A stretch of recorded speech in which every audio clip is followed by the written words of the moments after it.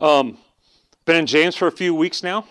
The very first week, we talked about how to count it all joy when we go through various trials, which is a ridiculous thing to consider doing or thinking is even possible unless we know that the trial we go through is not because we have done something wrong necessarily or because God is angry with us. But the reason why we're able to have joy when we go through various trials is to know that every single time God is at work in you and me. And if God is at work in you and me, it means that we are His, that He considers us to be His child. And I don't know about you, but for me, that is a reason to rejoice. Because I don't feel like I am a lot of times. I don't feel like I should be a child of the Most High God. And yet there is a constant reminder every time I go through a difficulty to know, to sense that God is near and that God is actually He cares about me enough to produce something in me, to work something out in me that matters eternally, that He's actually bringing me from the sinful, ugly mess that I used to be and conforming me, translating me into the image of His Son. And He's doing that because He loves me, and He's doing that because He loves you. And so that's what we talked about the very first week in James, to count it all joy. Last week, we talked about how if you lack wisdom, ask for it. And if you ask for it, don't doubt. Know that the one that you're asking is extremely able, extremely willing to give you that wisdom which you ask for. He's delighted to do so. And it's so neat to know that not only that we have a God that has a storehouse of good things for us, but that He actually also wants to outfit us in these things that He stores. And so we looked at that last week. This week, we're going to talk about personal achievements or lack of personal achievements and learn how to brag properly as Christians in the body of Christ. How many of you are good at boasting? Well, you guys are full of it. There you go. Like two hands were like we all are, whether we do it vocally, like outside or publicly or not. Like I am really, really good at boasting. Most of it goes on inside of me because I always need to look humble in front of you. But I'm like my biggest fan most of the time, right? There's all kinds of things that I can pat myself on the back over, and I often find myself doing that. And we're gonna figure out how to actually boast properly. And so this is going to be a neat word. I was kind of blessed looking at this week. James chapter 1, we're going to take verse 9, 10, 11. And it says this: let the lowly brother, or poor, boast in his exaltation, and the rich, and I'm going to add the word because it's implied, boast in his humiliation, because like a flower of the grass, he will pass away. For the sun rises with its scorching heat and withers the grass. Just not this morning. Its flower falls and its beauty perishes. So also will the rich man fade in the midst of his pursuits. It appears that in the congregations, the diaspora, the dispersion that James is writing to, they're made up of people that come out of and are maybe even currently living in different economic or financial realities. We'll actually see this clearly as we go through the book of James. He's going to address rich and poor and the way that they coexist together in the church several times in this book. We're going to see it again in chapter 2. We're going to see it again in chapter 5. So this is something that is real to who James is writing to. Just like today, in today's congregation, we all come from different economic, financial places.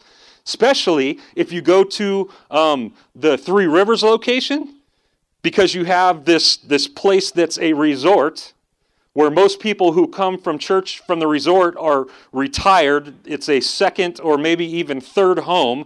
It's a completely different financial context they come from. And then we've got people that are showing up there that are down in Three Rivers on the other side of the tracks that are just scraping by and trying to figure out how they're going to live from day to day and week to week. And so we see the same thing in our congregations today. And what it seems like here to who James is writing to is you got people that are well off financially and you've got people that are not. And it also seems, according to James, that these economic barriers, even these social or financial divides, were brought into the church and working themselves out in ways that only the world usually works these things out. And that's a bummer. And the way that that's done is according to preference, partiality, privilege, and favoritism. I was bored this week. I'm sitting on the couch. I got the TV going, and I'm flipping through, looking for something. And Titanic's on, right? And it's like the prime example of how the world treats and responds to financial barriers and contexts, right? You've got this ship, and they're selling tickets, but not everybody gets the same ticket, right? They're all going to the same place, but they're all riding differently. And so you've got levels in the ship. And according to how much money you have, tells you what level you're going to be on, what kind of people you're going to be around, and what kind of amenities you're going to get, right? Everything's categorized, systematized. And these people that are down here on this part of the deck aren't allowed onto this deck. And these people on this deck are not allowed onto this deck. Everything's separated according to their kind, which happens to be their financial makeup, right? They're all occupying the same boat. They're all going to the same destination. They're all depending on the same people and the same machinery and the same security measures to get them safely to their destination, but they're living completely independently of one another based on their financial context. And unfortunately, the church does this sometimes too. I don't know if you've ever been in one of those, but I've been in several in my life. It was clear to see how the cliques worked because everybody gravitated towards their kind, people that lived like them.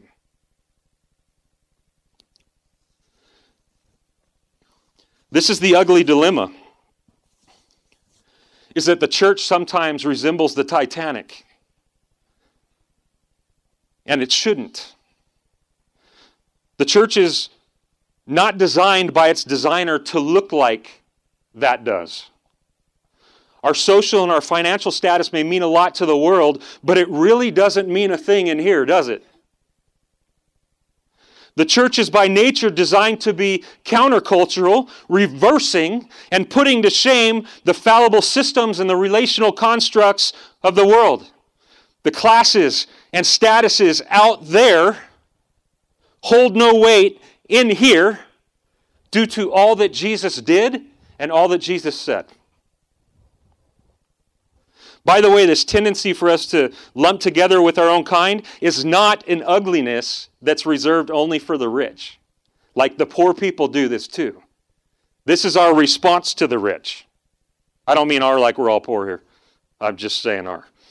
Like the poor people will know that they're dead. And so out of bitterness and out of resentment and out of anger towards those people, they'll lump together. And they'll fire their shots. And they'll stick together. We got to stick together, right? Like it goes both ways. Also, the tendency to get caught up in the things of the world and to worry and to labor over earthly things isn't an ugliness that's only reserved for the rich. Poor people do it too. A lot of you remember, I think it's the end of Matthew chapter 6, where Jesus says, don't worry about these things you're worrying about. where you're going to go tomorrow, where your next meal is going to come from, where you're going to work, what kind of car you're going to drive. Like, seek first the kingdom of God, his righteousness, and I'll fix these things. Like, I'll take care of the details. You just keep your eyes on me, right? We can also get caught up in things and take our eyes off Jesus, whether we have money or not. We all do it, right? The poor falls into it too. It just looks different. But something that we see consistently throughout the New Testament is a greater danger and thus a greater warning given to the rich rather than the poor in these matters. And these verses given here by James are no exception. We have this one little comment given to the poor in verse 9, and then everything else that follows is for the rich. Okay? So let's take a look at this. First with verse 9. Which says, again, let the lowly brother boast in his exaltation. The thing that first catches my eye concerning the poor here is that the poor brother has something to boast about. That just looks weird to me. It's highly unusual for somebody who's poor to have anything to boast in. It strikes me as weird because when one is poor in an earthly sense, there is no platform for boasting. There's nothing to boast about, there's nothing to boast in unless he has something that the world doesn't know about. The goal of Christ is to outfit that poor man with riches beyond what the world is able to offer and beyond the poor man's comprehension. And it comes to him by way of faith. In the belief, in the knowledge that Christ has forgiven his sins and imputed to him the righteousness of God, thus exalting him to the highest place of riches. And it is in this that he has a reason to boast. It is in this that he boasts in his exaltation, which is joy. His joy is in Christ and the works of Christ on his behalf. The poor man existing and living for this world has no reason to boast at all. But the poor man living and existing for the world to come has every reason to. Thus, as Jesus once said, though he is yet poor, he is rich. The poor man knows it when he meets Jesus, when he experiences Christ and all that Christ offers. And there's much rejoicing as a result. He can boast in that. Verse 10 goes on to say, and the rich boast in his humiliation. The rich man, on the other hand, in a worldly sense, has every reason to boast because he has much. There's plenty there, in whatever form it may take for him to touch and to look at and to point to in light of his accomplishments and his achievements, unless he has truly met Christ and had an experience with the living Savior. Because Christ isn't impressed with what he has. And if he is in Christ, then he will ultimately cease to be impressed with it as well, which manifests itself in humiliation, a humble posture. Humility says that Jesus didn't save him because of his riches, but that he saved him in spite of his riches. Maybe you could even say from them, giving him something altogether better, to show him what true riches are. And in the rich man's revelation of what true riches are, he is humbled in his newfound knowledge. He is humbled in his newfound discovery that the things he used to find so much value in no longer hold value compared to that which Christ has freely given him. And it is in this that he now has something to boast in, that being his humility. There's also here revealed by James the sad truth of the rich man's demise should he not find humility in his position of wealth. And that's a desolation along with the demise of his things. Verse 11 goes on to say, The sun rises with its scorching heat, withers the grass, flower falls, and its beauty perishes. So also will the rich man fade away in the midst of his pursuits. See, if we are seeking to be rich, to find something to satisfy us and to fulfill us apart from Christ, if we are chasing and pursuing the gift rather than the gift giver, we will die in that pursuit. But if we realize that all the value is wrapped up, not in the gift, but in the gift giver, and we pursue him, we will find life. It's taken me a long time to put this together in my life. And there's still days where I have a good forgetter and I forget. And I pursue the things that have no life in them rather than the life giver. That's all that James is really getting to here.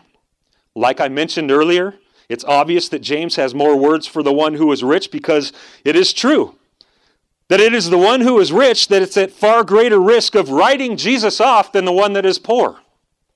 Have you guys seen this to be true in your life? It doesn't mean that a rich man can't be saved. It just seems like it's a little bit harder. The rich young ruler comes to mind. You remember that story? As well as the picture of trying to stuff or squeeze a camel through the eye of a needle, as being how hard it is for a rich man to enter the kingdom, right?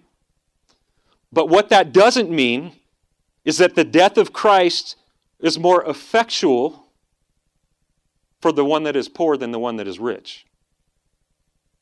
It simply means that the one who is rich has more hurdles to Christ than the poor man. He has more stumbling blocks. He has more resistance. See, Jesus doesn't hate rich people. There's a lot of Christians that actually think that all Jesus thought was that rich people are bad.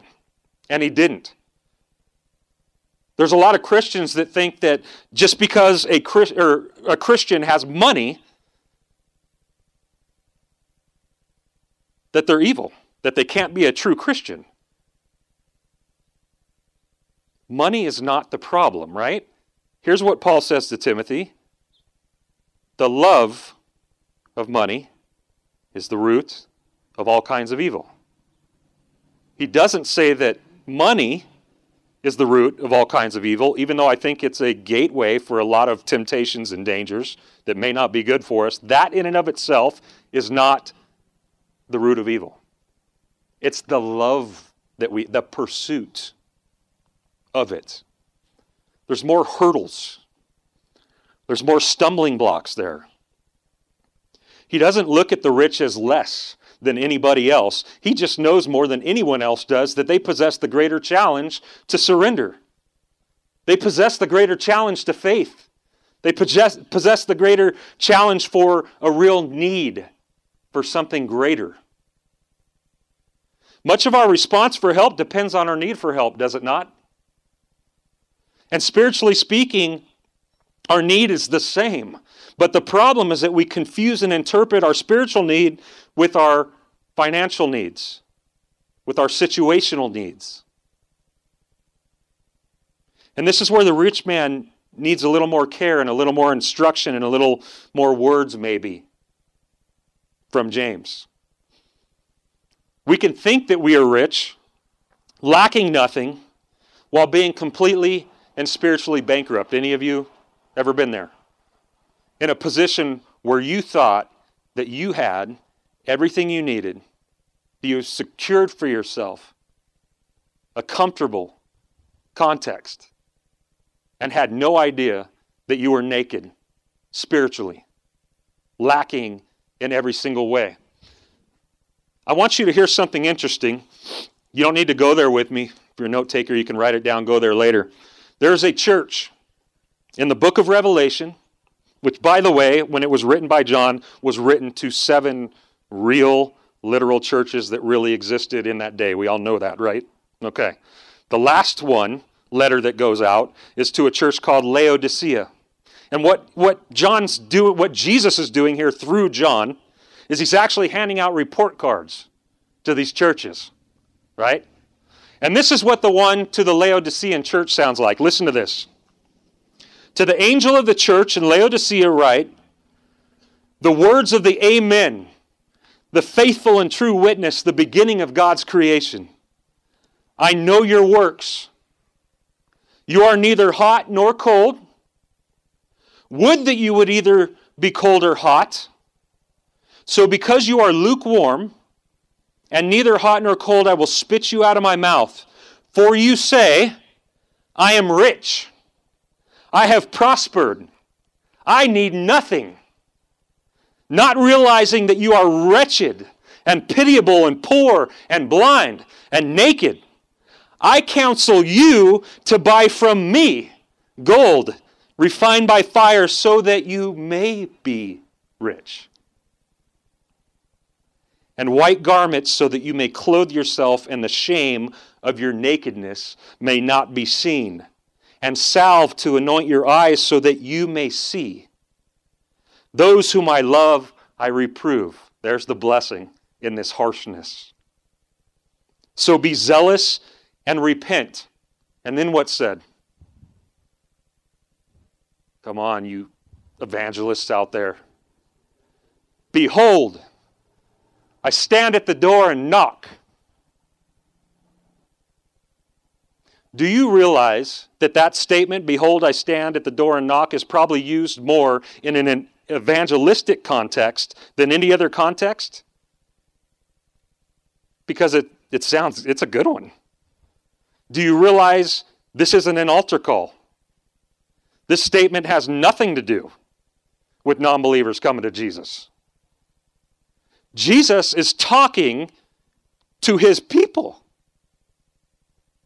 His people, because they think they're rich and they've got everything taken care of and in its place, have put Jesus outside the door. And he's saying, is it cool if I come back in? Because I'm pretty sure you need me. But they think they don't. You know what these guys are missing, right? The church of Laodicea. They're missing Jesus. They're thinking they can do well in existing as the body of Christ while cutting the head off. I don't know if you've ever seen anybody exist in this world without a head. I haven't. I don't think it's possible medically. It ain't possible spiritually either. Their own riches have replaced him. Their own achievements have replaced him. Their own accomplishments have replaced him. Their lack of need and dependence on something greater than themselves and greater than what they're able to produce for themselves have kicked Jesus out of the church. You see, they thought that because they were rich in a worldly sense that they had all they needed apart from Christ. But Jesus knows different. He knows it's an illusion. He knows that there is no possible replacement for him in what he brings. But sometimes we do, don't we? I know I do. I do it in my life all the time. I wish I could sit here and say to you, I know every moment of every day that Christ is all I have and all I need, but that would be a lie. My water, spiritually speaking, the temperature fluctuates all the time inside of this heart and inside of this head. That's why I need you in my life to speak truth and to tell me truth when I forget it, when I deny it. That's why I need the Word of God, and we need to open it like we're doing this morning so that we can once again be calibrated and become hot or cold by knowing that Christ is all we have and we are nothing without him.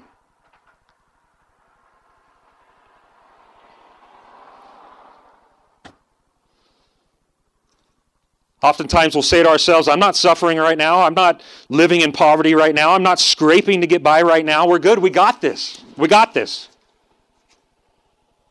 But spiritually, in that moment, we're dead. And herein lies the stumbling block for the rich. That they're self-sustaining. That they're able to provide what's needed for themselves and their lack, and they cannot. They're dead wrong. It is only through the humility we have in having an encounter with the living God that we're able to know that without Him we are lost and poor and destitute and doomed. It's only through an encounter with the living Savior that we're able to clearly see and maintain the reality of our spiritual deficit. Having said all that, I want us to take away 3 things from this text. Number 1, your accomplishments or lack of accomplishments are no good here. Amen? What you out there have accomplished or what you out there have not accomplished doesn't matter in here. That's what's so rad about the church. Like, that's good news for me because I never accomplished a thing when I got here. I didn't have nothing to offer the Lord and nothing to offer any of you when I met the Lord. I had nothing. And it didn't matter because at that moment that He called me home by my name, that He birthed me with His Holy Spirit, I knew at that point that I possessed everything. And it was because everything that He brought me made up the deficit. I don't care what you used to do for a living. I don't care if you ran a corporation. I don't care if you couch surfed all your life and freeloaded off everybody else. And neither does Jesus. In here, the playing field is leveled.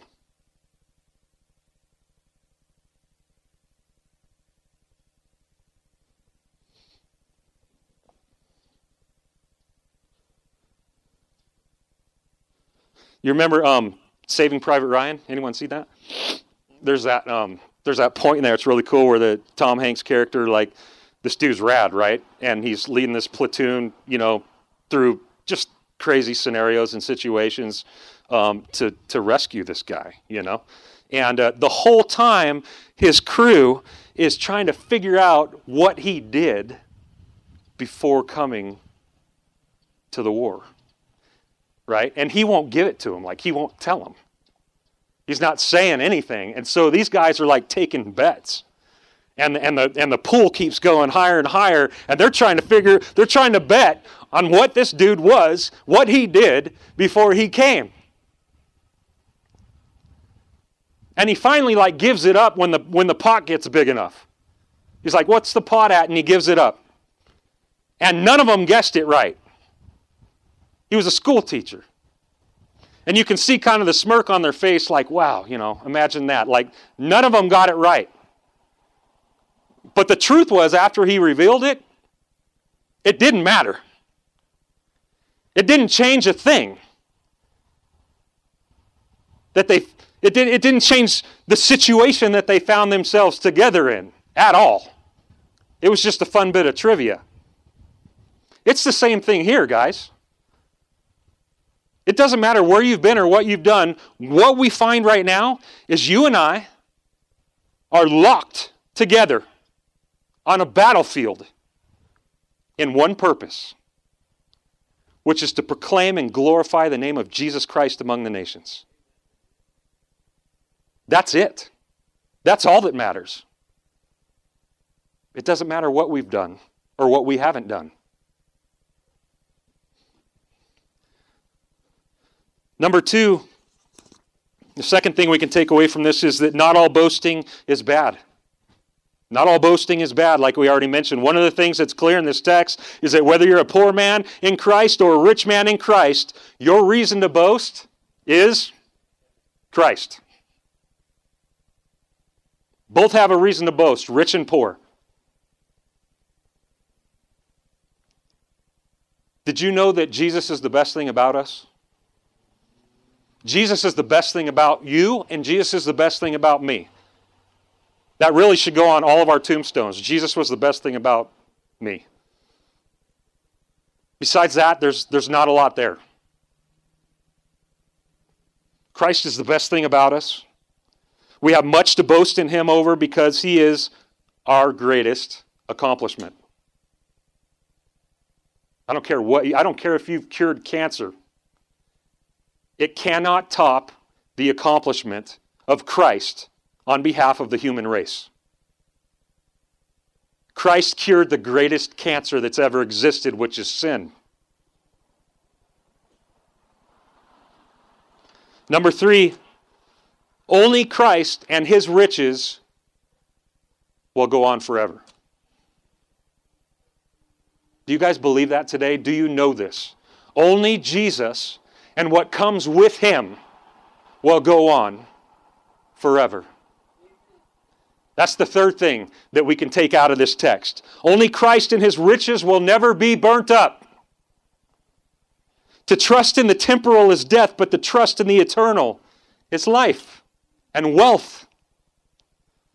I had to check myself last week when the fires were gnarly and the smoke was gnarly, and my wife comes to me one night, or maybe it was morning, I don't know, and she says, I think we need to think about an escape plan.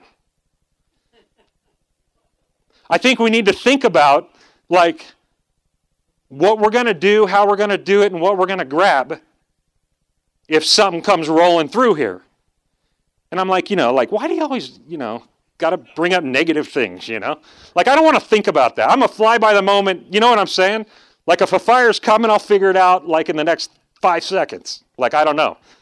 But she's right. She's like, you know what, this is great. We probably ought to, And so I'm like, okay. And so I start, like, making this, like, list. I start thinking, and some things are immediate, like no-brainers, like this picture and this little thing that I got from my grandpa that's been in the family for years. Like, I'll grab a couple of things, and then, of course, we got the trailer, so we'll get the car hooked up, and only so much will go in the trailer, and so, it's got to be small stuff. And, like, it started off, like pretty simple, and then it got increasingly more difficult the more I'm sitting there thinking about this.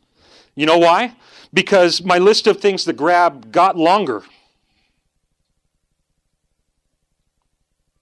I just didn't know when to stop.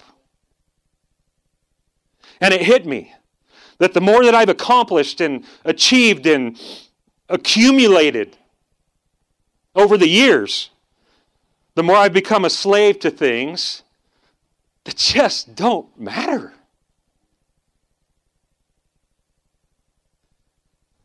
You know what the reality is?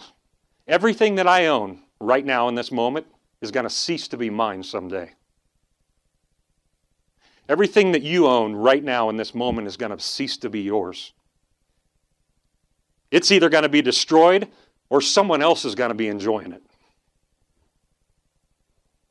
Whether it be by a fire that comes through or a heart attack or war or Jesus coming back, which I vote for that one. That one sounds really good right now. Come, Lord Jesus. Everything that we have has a shelf life. It all has an expiration date, including these things that we're living in to enjoy those things with. Shelf life. I'm looking out in my backyard. I get up every morning, same routine, grab my cup of coffee, sit in this chair that looks out at the back windows, and my wife has just created this beautiful space. It's such a rad place. And the grass is green. And the trees are full. And the flowers are beautiful. And it's hard to believe that in about another 3 or 4 weeks, that landscape ain't going to resemble what it looks like right now. It is not going to look the same in a few weeks. Which is exactly what James is trying to get us to imagine here and understand. Year after year, I am amazed in August and September that yard is not going to look like that. It's almost hard to believe. But guess what? Every year, it dies, and it ceases to look like that. But you know what? Jesus doesn't. He never ceases to be who he is right now, and he never will. He never will. All the riches that He brings to us through Him also will never cease to be. For a lot of you, what James says here in verses 10 and 11 probably sounds familiar, and it probably sounds familiar to you because of this text in Isaiah chapter 40, verses 6 through 8, which says this, "A voice cries, and I say, what shall I cry? All flesh is as grass, and all its beauty is like the flower of the field. The grass withers, the flower fades, when the breath of the Lord blows on it. Surely the people are like grass. The grass withers, the flower fades, but the word of our God stands forever." People, we must understand that the things on earth that we hold as valuable are only valuable based on the condition that they continue to exist. And they're only valuable based on the condition that we continue to exist to enjoy them. They're conditional values. With Jesus, the true Word of God, this is not so. This is why nothing even comes close or compares to the surpassing value of Christ. His value is not conditional because His existence is eternal. He will always hold value. Do you guys see what James is doing in these verses? He's doing what he's often accused of not doing. He's preaching the gospel. The gospel is here. The gospel is that Jesus is the great equalizer of man. The gospel is that Jesus is the greatest value for man, the greatest accomplishment for man. He's preaching that in here no one is less than the person next to them and no one is greater than the person next to them. In here in the church, there's just Jesus and His greatness. And that's what we have to boast in. His greatness. Lord God, thank you so much for accomplishing for the sinful human race that which they were unable to accomplish for themselves. I thank you, God, that you have given me value and worth and purpose because of what your Son has accomplished for me.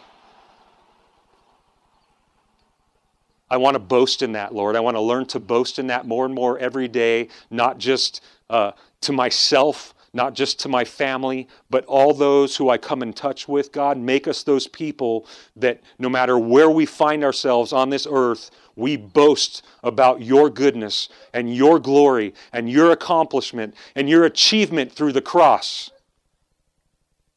That we would make you big every day. In Jesus' name, amen.